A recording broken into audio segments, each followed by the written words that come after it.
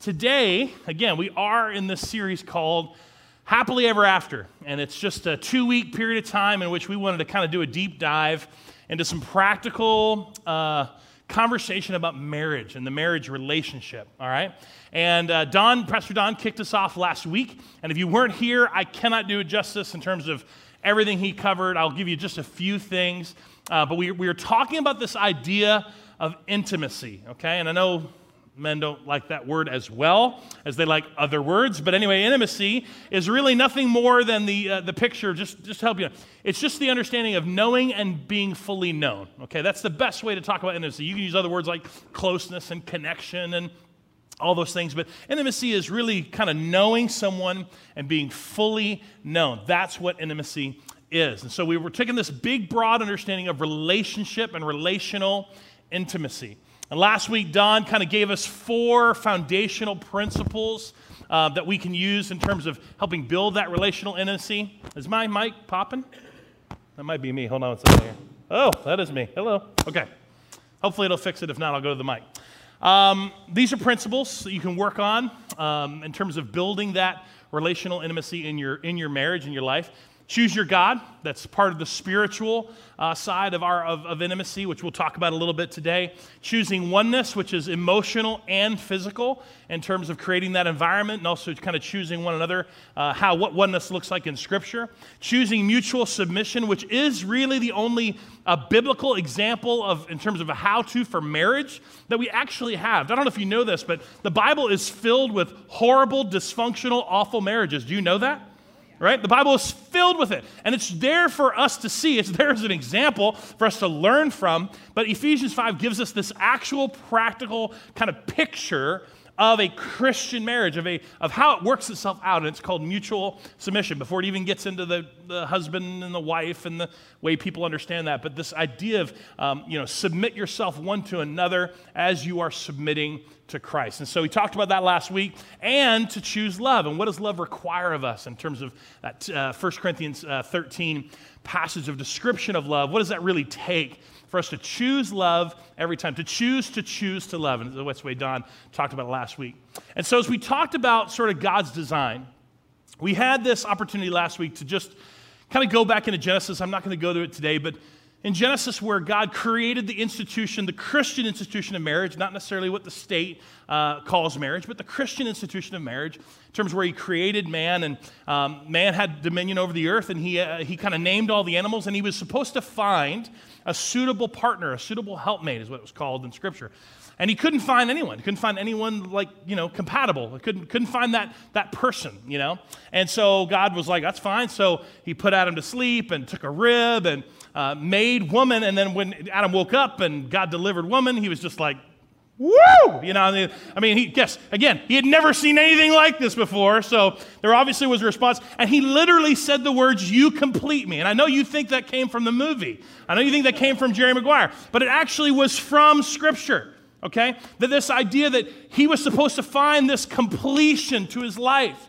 And he couldn't find it until God created woman. And then they became one. And that was this language of oneness and intimacy that God had created in this relationship to be experienced.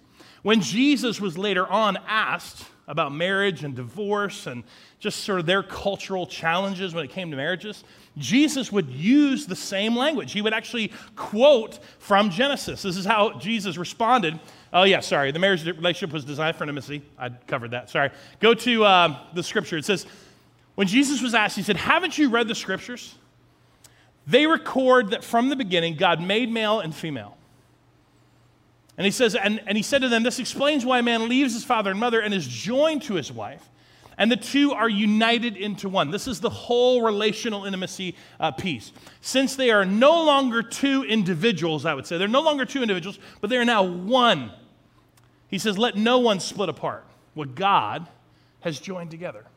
Let no one mess with that. Like that. This was God's original design. This was his plan, his ideals, his instructions for what intimacy was going to look like. And we talked again, relational intimacy. Go to the next slide. Relational intimacy. No, I went backwards. Go to the next slide. There you go. Relational intimacy covers these 3 things. And last week, Don covered the first two. Covered this idea of spiritual intimacy and emotional intimacy. I can't go back and talk about those things. He obviously couldn't even get into huge detail, but he kind of covered those. I'm specifically talking today about physical intimacy. Okay, I'm just going to deal with physical intimacy. So just to let you know, we did not kind of reserve this day to be like PG-13 or anything. I don't have to go into any deep cultural conversations, and you shouldn't have to have your kids look up stuff I'm talking about. I'm going to stay kind of surface with the language, so just let you know it's going to be okay. Don't freak out right away here at the beginning of the service. But we are talking about, now all the adults in the room will know what I'm talking about when I say physical intimacy, that it's more than sex, but it's this picture of the union in marriage, okay? So that's what we're talking about today, how it plays itself out in the marriage relationship as God designed it. Now, first and foremost, we have to talk about this. Physical intimacy is driven by our sexuality. Okay? It is. That's just part of how we were wired, how we were made. And I don't know if you find this as beautiful as a point as I do, but I want you to think about it for just a minute. Men and women in the room, that everything that's in you that drives you kind of towards that physical intimacy side, at its core was created and given to you by God. Isn't that cool? Isn't that amazing? Like everything this was all kind of created and given to you from God. It's not the only thing that's there though. Because of the fall, because of the experience of sin entering us and entering the world through us, we don't just have the core of what God gave us, we also have brokenness inserted in there. Nod your head if you're with me, right? So it is from God. It's from Him. It's this beautiful, precious, powerful thing that He's given us, but it also has brokenness in it now too. And all of our sin and all of our brokenness in terms of who we are sexually comes out and plays itself out very differently in all of our lives. But it's there, okay? So the church has done a really bad job of kind of talking about physical intimacy and talking about this in the context of marriage and especially talking about it from training our youth well, because we've sort of taken the brokenness and we've allowed the brokenness to sort of overshadow the amazing thing that God created, the amazing thing that He put in you and put in me, and that He wants to see come to this big fullness and fulfilling all the dreams and desires He has for a marriage. We've just not done a good job as a church talking about it because of the brokenness that shows up in it. And so today, I want to talk about it really at its base level. What is physical intimacy and what happens and why is it so necessary to have a healthy understanding of this in the marriage relationship? If you take it at its kind of, baseline core definition, all right? Physical intimacy is the practice of initiating and responding to touch. It's interactive.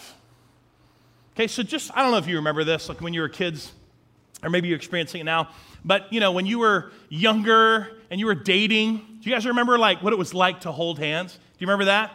And you watch young people hold hands, right? And it's never just holding hands. They're always just kind of moving, Everybody know what I'm talking about? And they're just kind of like stroking and moving and kind of going from side to side. And it's uncomfortable. I'll admit it. You watching me is even uncomfortable right now. It is. Why do they do that? Because there's something that happens beyond the physical, beyond the pheromones and the electricity and the feelings that rush over you. There's something about the initiating and the responding of touch that God created, that He wired in you. And if you can take that from there and you can take it to midnight and it's just way more intense and way better. I don't even know if that's a good word, but that's what it is. That's what physical intimacy is. It's this thing, but it's not, listen, you have to know, it's not just flesh. Okay? It's not. It's not just solely this flesh sort of, two organisms, just biology, right? Just like clashing and colliding. It's actually the physical part of this is tied to everything else, which I said, spiritual, relational, physical. It's tied to everything. Because we are people, we are personalities, we are all three of those things at all times. And every time that physical kind of rush and those things that happen and the physical intimacy begins, we begin to experience that. It's actually affecting all of those things. So it's extraordinarily powerful. And because it's so powerful, it's also very easy to abuse. Because it's so powerful, it's very easy to abuse it and to have a wrong mindset, and really an abusive mindset, of physical intimacy.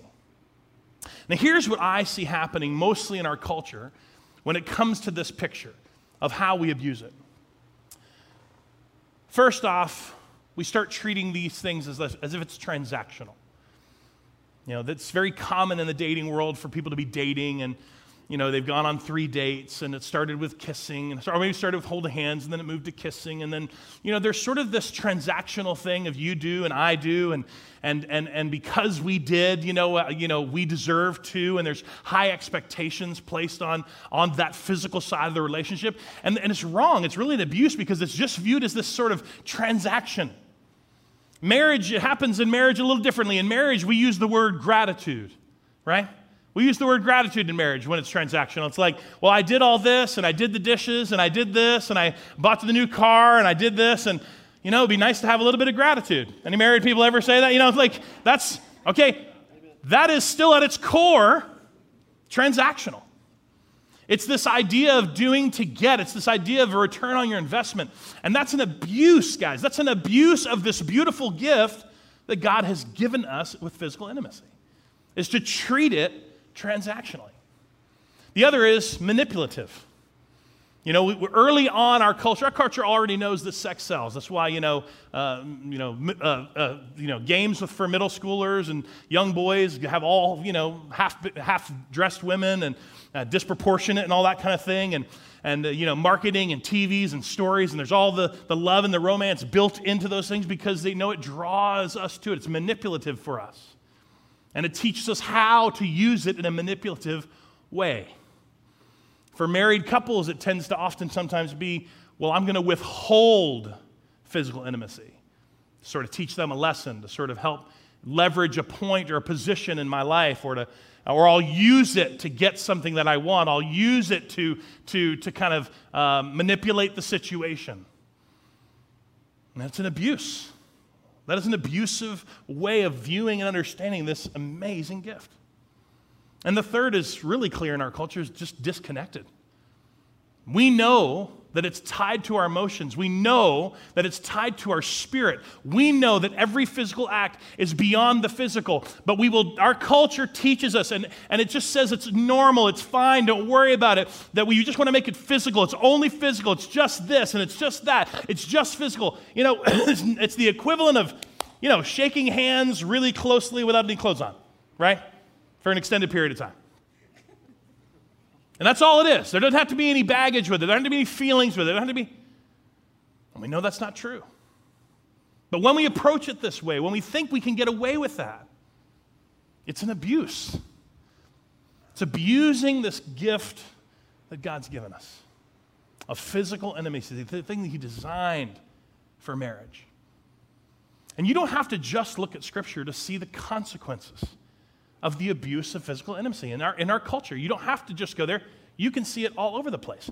I want to share a real quick article that is very common for today. It's talking about cohabitation. It's talking about people living together before they get married. Maybe something 20, 30 years ago that wasn't nearly as common as it just kind of is now, like people just kind of giving up on marriage or think they have a better way to do it, so they work out this plan to live together for a period of time.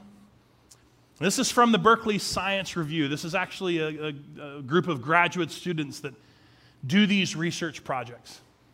I love this article. It says, following common sense, okay, this is the argument, right? Following common sense, it would seem that those who cohabitate before marriage would be prepared for and confident about marriage, having already lived together. This preparedness and confidence should thus lead to lower divorce rates for those who have cohabitated before marriage than those who did not live together. However, research has shown that in this case, common sense is wrong.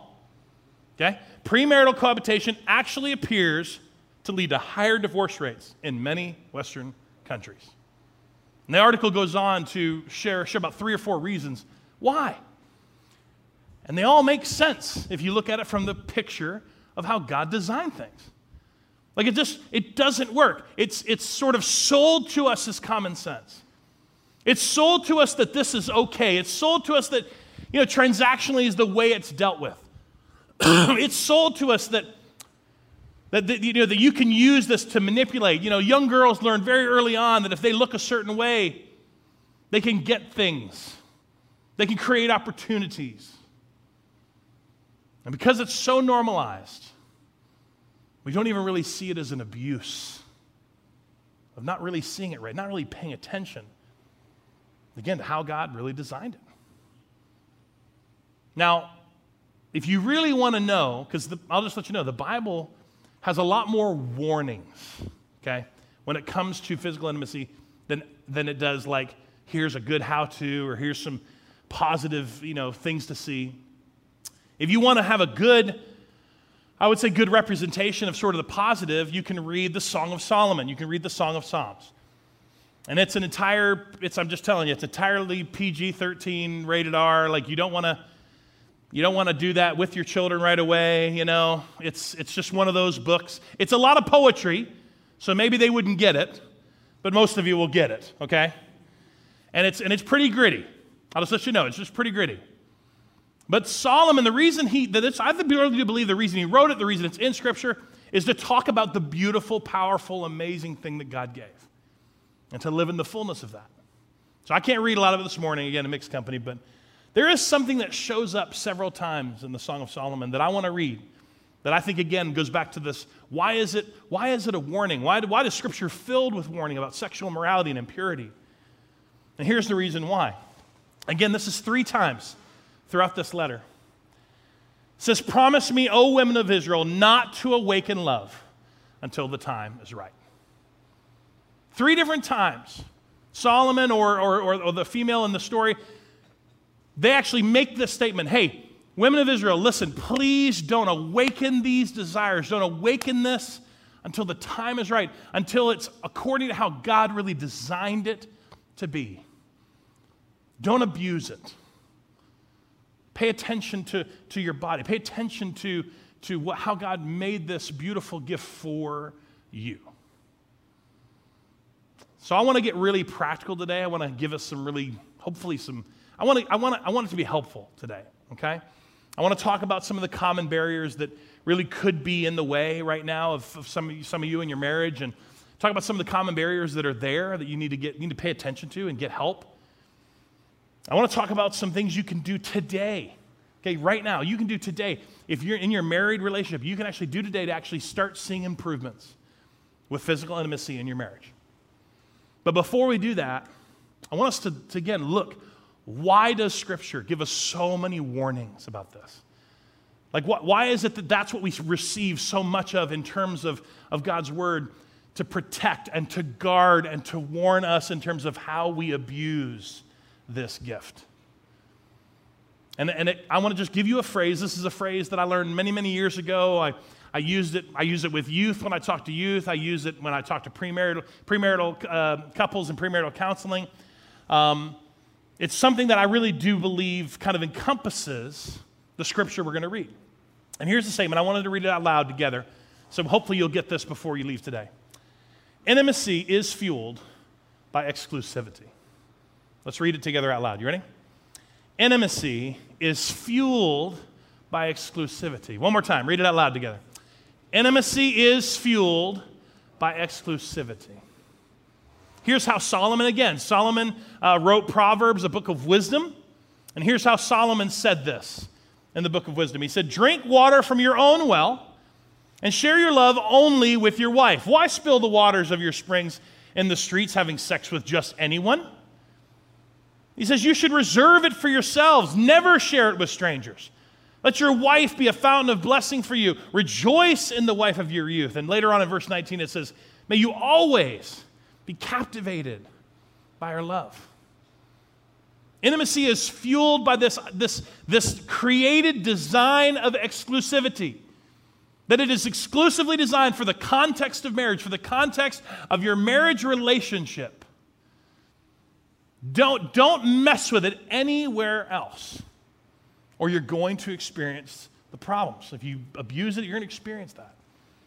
Paul says it this way to the church in Corinth, because in many, many cultures, not just our culture, but in many pagan cultures, this physical intimacy, there were acts that you could do that were actually kind of tagged as religious. There were actual temples that you could walk into and actually experience physical intimacy and actually experience some actions where you would do that and actually would have sort of religious ties to it. Horrible.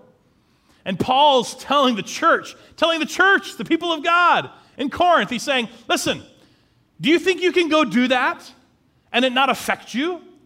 Like, that's not how it works. That's not how it works, because when you do that, you create a oneness that shouldn't be there. Again, using the words in Genesis, using the way Jesus then described it as well.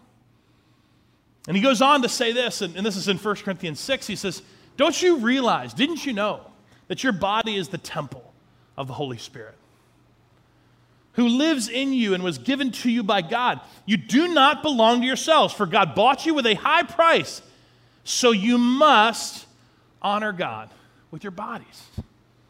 And this right here, this statement, I think, is a beautiful one-sentence statement that can really kind of fill your entire life when it comes to helping you guard and protect and warn, is what does it look like to honor God with your body? Understanding that sexuality and this was all driven and given to you by God, but there's brokenness there. And because there's brokenness there, there's a temptation to abuse it. But what does it look like to honor God with your bodies? Well, number one, it looks like honoring other people with their bodies. When you honor God with your body, right? Paul tells Timothy to treat the older women like your mothers and treat the younger women like your sisters. Wouldn't that completely change how people view physical intimacy, right? Outside of the context of marriage?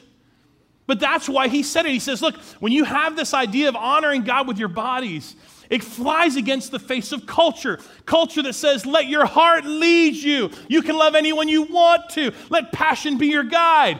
No. Matter of fact, later on in the church of Thessalonica, he actually tells them, this whole honor God with your body doesn't have anything to do with letting your body control things. It has to do with this thing called self-control. He goes on to say, God's will is for you to be holy. So stay away from all sexual sin. Then each of you will control his own body and live in holiness and honor, not in lustful passion, like the pagans who don't even know God and don't even know his ways.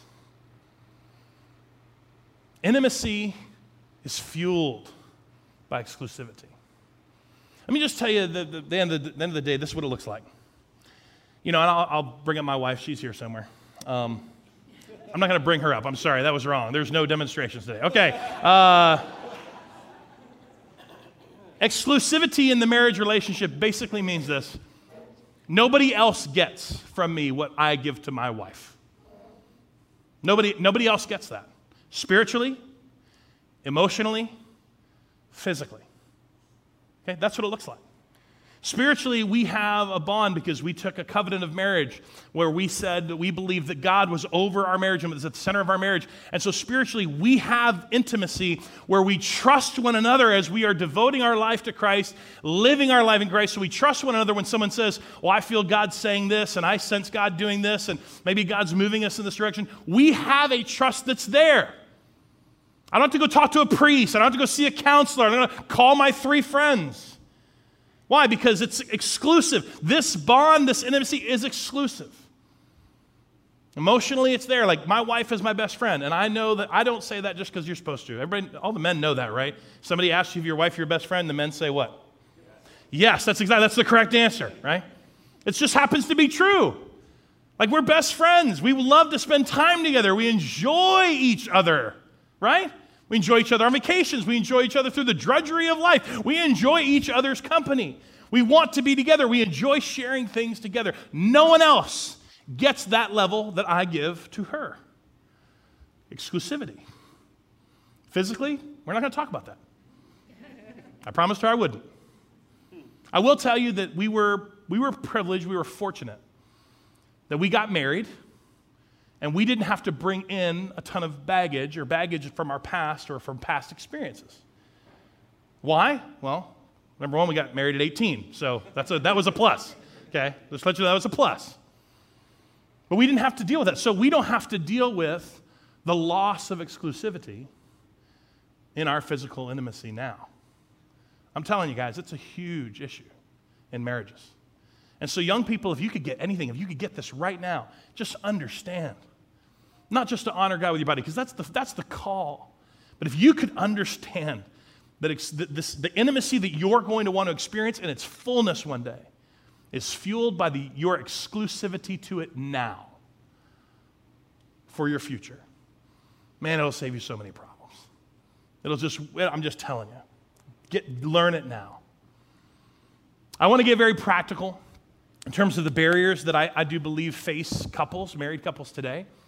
Talk very quickly through them. And then I want to give you just some quick resources and some things you can do now to kind of begin to see some improvement there. Okay? And all this is just from people way smarter than me, and we'll read some more scripture along the way. But this is just the goal, just to kind of end this day and end this series with a little more practical help in this area. Here comes some of the common problems. I'll just be honest, this is one of the biggest ones. Problems that people are experiencing with physical intimacy in their marriage. One of the biggest ones is sexual immorality. Now, sexual immorality is kind of talked about from a big picture. Everything in Scripture outside of marriage between a man and a woman is called sexual immorality and sexual sin. Okay? Just let you know. That's what it is. That's what it's called. You can argue with me all day long. Well, what about this? And what about them? And what about this? The Bible's very clear. Anything outside of the marriage relationship between a man and a woman is called sexual immorality and sexual impurity. That's just the way it is. And so these three things come into play with marriages most often. Past experiences, which goes back to, past partners, past people you've had experience with. Some of it comes into past experiences because there was abuse, and so there's some arrested development there. Sometimes it's a past experience because of just the culture you were raised in. Some people were raised in a very perverse household, very perverse culture where they don't even have an idea of what healthy boundaries even look like or feel like physically. And so they need help, okay? And there's some people who were raised in an uber, ultra conservative home and background where they were taught that certain things were dirty and awful and should never be done. And so they're struggling in their marriage because they don't even have a proper concept of what's free and what's available to them and what they should be living in and enjoying. So those past experiences can bring a huge barrier into the experience you're having right now in your marriage. Pornography is another one. It's a huge one. Why? Well, obviously it doesn't keep things exclusive. Okay? It breaks in on that. It's also the sort of the cheap way, or the quick fix is what we call it. Whether it's a man or a woman deciding to go down that path because it's quicker and easier to deal with that than it is to pursue your spouse and put the effort and time in to build up that spiritual, emotional, and physical intimacy. But you understand that pornography is such a big deal because it actually is a brain-altering activity. Okay? It actually chemically changes things in you. That can not just cause a problem momentarily, it can cause a problem for the rest of your life that you need to get help through and work through. Infidelity is another one, obviously, for the exclusivity part. But even Jesus said it this way. I'll read a couple of scriptures, but this goes back to, again, what we call sexual immorality. That when we follow our sinful nature, this is Paul, he says that the results are very clear. He gives this long list, but he starts with these ideas of that there's sexual immorality, impurity, and lustful pleasures. That these are some of the things that come out of this fleshly desire, this brokenness that we all have in addition to what God gave us.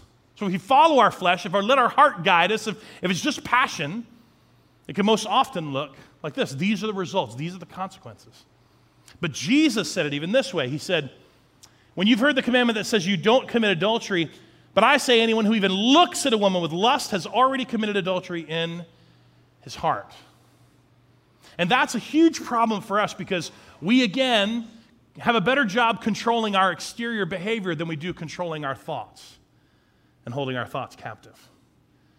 And so we allow lust to run there, and we allow, our imagery and our imagination to run wild and free. And we're like, well, we're not physically doing anything. Yeah, but it's causing a problem. I'm telling you, it's a barrier for physical intimacy in your marriage. Here's some more, just quick examples. There's a lack of communication, meaning that you're unwilling to talk about it as a spouse, with your spouse. You're unwilling to talk about it. Usually when you do, sometimes the other person feels like they've been accused of something, or there's all sorts of insecurities that rise up, and so there's just this huge lack of communication. And that's a problem. That is a huge barrier in people's lives. And I'm telling you, a lot of what we're going to do today, you know, we can help identify some of these things, but you need to do the hard work of actually praying and asking the Spirit of God to do a work in you, and possibly go talk to some of the counselors that we talked about last week that Don shared. We'll give you a list of counselors. Do the hard work to work through this. Because lack of communication is a big deal. Many, many marriages suffer. Hormonal imbalances, bodies change, things change when you get older. You just got to be honest with yourself. Identify those things. Identify it with your spouse. Just be open. Physical health isn't just from an energy or a physical standpoint as how it can affect things, but honestly, a lot of people that we counsel with and we talk to about this have their physical health creates a poor physical body image. Okay? Poor physical body image. And that poor physical body image begins to be a barrier in people's physical intimacy. So much so, I've seen it so much so to the point that it actually creates aversion tendencies where they don't want to be touched at all. Because they don't see themselves that way. They don't see, and I'm just telling you guys, it's a huge issue. If you don't catch it early, if you don't catch those things early, you can have lots of big problems you got to deal with later on. This goes back to mental health as well. There's depression, there's other mental illnesses that can cause those kinds of issues. Again, aversion tendencies, there's actually people that have had that since they were young. Again, I already mentioned it, but there's arrested development that comes sometimes because of abuse in their past. And so there's lots of things that could be causing issues. You just got to be able to identify them. You got to be able to start working through them. Medications can cause this more so than ever. We are more medicated than we have ever been, and people don't understand how this could possibly also be affecting physical intimacy in their marriage. Drunkenness is another one that I don't really understand how people don't get this. I know a family that honestly was struggling in their marriage so much, and they were experiencing such a problem with physical intimacy that they kind of gave that up and just began to lean towards just drinking. That's what they did together. So they just drank. And because they were drinking and drunkenness was a part of their life, then it caused even more problems for physical intimacy when they wanted to experience physical intimacy, which then caused them to lean more into drunkenness. And it was a huge problem that caused barriers in this physical intimacy. And again, I say this, you can identify it. You can maybe be honest about what it might be. But if you don't start taking steps, if you don't start really beginning to take this to God in prayer, then it's just going to be a barrier that you live with, that exists in your home, that exists in your marriage, that doesn't need to be there. It's stopping you from experiencing what God wants you to experience. Now, let me give you just a few things before we go. A few things that you can do today. And I'm like, not with the kids at lunch, okay? And I'm not, just today, like conversation. Start the conversation today. That you can do to begin to just see an increase in this, okay? Just to begin to experience. And you're not going to like some of these. Some of these are going to be awful. I don't want to see any husbands or wives like elbowing each other while I give you this list, all right? This is for you to take and leave from here and let God guide you in what maybe some steps you can do. The first is emotional connection. All I can tell you is that the more emotional connection and intimacy that you take the effort to create, the better and more physical intimacy you will experience. Just the way it is. And it's across the board. It depends on how you're wired. There's men that hate this idea. There's women who hate this idea. But if you're not willing to do the effort, if you're not willing to do the work to create the emotional language, to dig deeper and have those opportunities to experience things emotionally together, then you're going to constantly have an issue with physical intimacy because they feed and breed one another. Emotional connection is a great way to start. The next is prioritize your time, okay? Now listen, I'm not saying send a Google invite, okay? That's not what I'm saying. However, I will say that because of the marginless lives we do live, you might need to take serious considerations into how you're living your life and where you're spending your time. Because if you're exhausting yourself out on all ends, then it's a problem. It's creating barriers for you. You need to prioritize it. Why? Because we understand that we value what we prioritize. And if this is not something that you're prioritizing in your marriage, then you are communicating to your spouse that you do not value it. And you do not value them, which is, again, causing more barriers. So prioritize your time. Prioritize the space. Kick your kids and animals out, okay? Not of the house, just out of the bedroom, right? Like, kick them out. Find time to be together. Like make it intentional. You have to prioritize this. You have to make it something that you are working towards to really begin to see a difference. Communication is huge. You got to be able to talk about it. A lot of people don't like to talk about it. They feel weird about talking about it. And all I can say is if you feel weird talking about it, you're probably not doing it, right? You're probably not experiencing what you could be experiencing. Communication needs to be open. And listen, for a lot of couples, it sometimes needs to start with a therapist. Okay, you've gone so long not talking about it that you need a third party to help you start the conversation. Okay? And then from there, you can hopefully develop some tools to talk more openly. And you can start today. Okay? What do you like? What do you like the most? What do you not like the most? What would you like to see more of? What would you like to see less of? What would you like to try? Everybody with me? Do I need to get more specific? Y'all with me? Okay? You start today. Communication. Communication is a huge thing you can do. This is another one that I several years ago, when I was reading through one of the books, it actually said this is a great thing to start doing, especially if this is something that you're experiencing as barriers. You need to initiate more and reject less. Here's the bad cycle that happens, and I'm just going to, I'll be brief. The bad cycle that happens is that you begin to get to a place where, because of not prioritizing it, because of not communicating, you get into a place where, and I'm not talking about just, midnight, I'm talking about all physical activity, okay, all physical connection and physical intimacy, that there tends to be a default to no. There tends to be a default to rejection, a default to I don't have time for that, which then leads into people not initiating anymore. Which then leads into people not responding anymore, which then leads into people not initiating, which then leads people not responding. And that's what physical intimacy is, right? It's initiating and responding. So you need to initiate more. You need to spend, that's going a whole month. Okay, I tell people this sometimes, just do a whole month. A whole month of not saying no, and a whole month of initiating every opportunity you can. Hug before you leave, hug when you get home, find opportunities to hug and kiss at the house, sit on the same side of the booth at the restaurant, even though you look stupid, nobody else is doing it but you, right? Find opportunities to touch when you can, hold hands in the car. I'm talking about just really breaking the barrier and starting to just reconnect, to initiate and to respond and to feel that again in your marriage. Love languages is a big deal, and I'll just share this quickly. If there's no other resource that you can take today and begin to work on, it's this one. You can go to their website. Chapman is the author.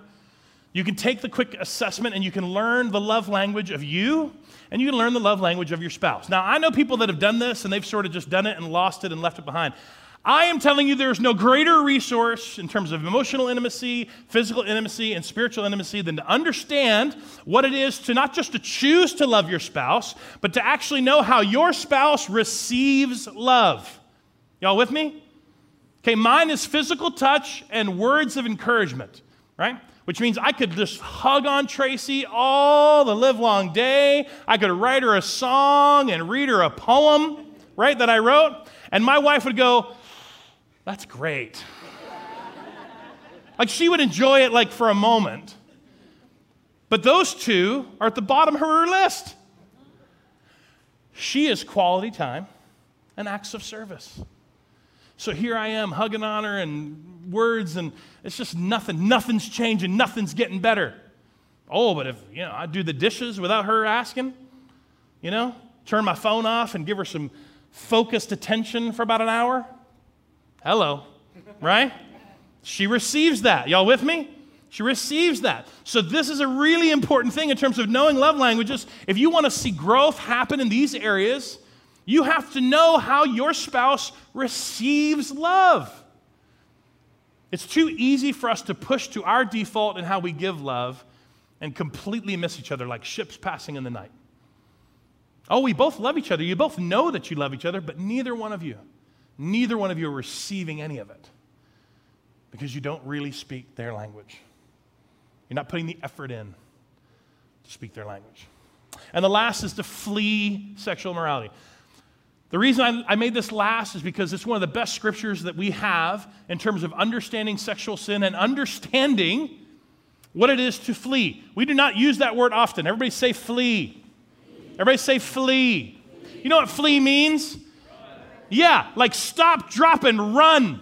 Okay? We don't have that in our mindset anymore for this world outside of teaching our kids about fires, right? Stop, drop, and roll or whatever. Like flee is just not something we use. And yet Scripture tells us to flee, okay? To flee those lustful thoughts, to flee that temptation, to flee the behavior that you're stuck in, to flee sexual immorality. Why? This is what he tells the church in Corinth again. Because no other sin clearly affects the body as this one does. Sexual immorality is a sin against your own body. Okay, that's why Paul says it's so important. It's not just a warning about the preciousness of this gift and how much God wants you to live in the fullness of understanding this, how physical intimacy just makes your marriage come alive. It's just so amazing. He's saying, listen, when it comes to the barriers, when it comes to the problems, when it comes to the things that can get in the way, that sexual sin, you need to flee from it. Because there's no other sin that affects you the way that does. The church likes to put a priority on sexual sin because it's convenient for us, okay? I mean, you know this is true. Sex before marriage, homosexuality, pornography, adultery. We like to kind of claim those and be like, oh, the worst sins ever. We like, they're like way over here, and then like our white lies and our not paying our taxes and our gossip is over here. Okay, the truth is that is not how God sees it at all. Sin is sin is sin. That's what Scripture says. He's the one who wrote the list. He gets to call it whatever he wants. So that sin and this sin are identical to God. Paul is helping us understand that, they might be identical to God, that you might want to fight a little righteous battle, but he's saying, understand that sexual sin, the sexual impurity, the sexual morality, nothing else hurts you the way this does. It's a sin against your own body. It's not just a sin against God. It's a sin against your own body. And we know, based on the fact that all sexual sin is driven by relationship, is tied to a relationship, it doesn't just affect you, it affects the you beside you, right? That's why we flee. That's why he tells us to flee from those things that could cause those barriers and abuse when it comes to physical intimacy. You are all three things. You desire all three things. The intimacy that God wants for your marriage is never just one thing. You are a triune being, spirit, soul, and physical body, right? You have a spirit. You have these emotions that tie you together. You have physical desires and drives. You are all three things. God wants this intimacy for all of it in your life. Don shared last week about the happily ever after marriage, right? Is it possible? Is it a reality? I'll tell you that I honestly believe it is. Not maybe the way that, the fairy tales sell it, but I really do believe it is.